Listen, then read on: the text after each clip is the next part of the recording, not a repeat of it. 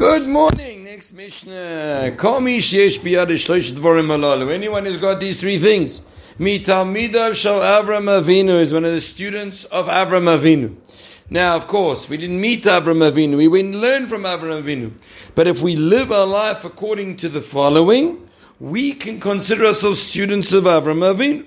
And what is that? Shlosh dvarim acherim. But if there are other three things, mitalmidav shel b'dam harasha. The opposite are students of Bilam, the evil prophet Bilam. Now, what are the qualities that would define us as students of Avram Avinu? Ayin toiva, a good eye. So the first one is a good eye. What's a good eye? So Rabbeinu Yonah says this is the midah, this is the trait of generosity. And when a person is stingy towards people, that's like tsar ayin. He doesn't want to give anybody.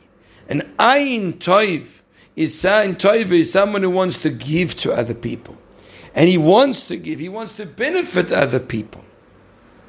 Now, one of the important parts of developing Ayin Tova is to be in the habit of giving. The Rambam teaches us that if a person has an opportunity to give a one time 100 coins or 101 coins each time, he will develop better if he gives 100 givings than if he just gives one giving, even though he's giving the same amount of money. Because he becomes a giver. He's given 100 times. When a person wants to become a giver, he's got to practice giving. He's got to extend himself. He's got to be for the other person. Right? I was talking to one person this week, and he was saying, people struggle to add another chair at their Shabbos table. Right? It's a struggle for them.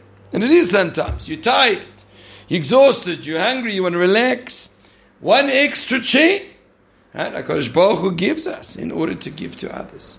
So that's Ayin Tov. Another way you can give is not just through financially, but it's also to give of your time to people, to give of your resources to people, to give something for free to people.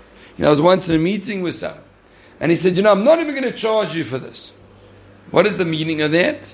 Meaning is really, I should charge you for this. That's not Ayin Tov. Ayin Tov is when a person works on giving for the sake of giving. Have a wonderful day.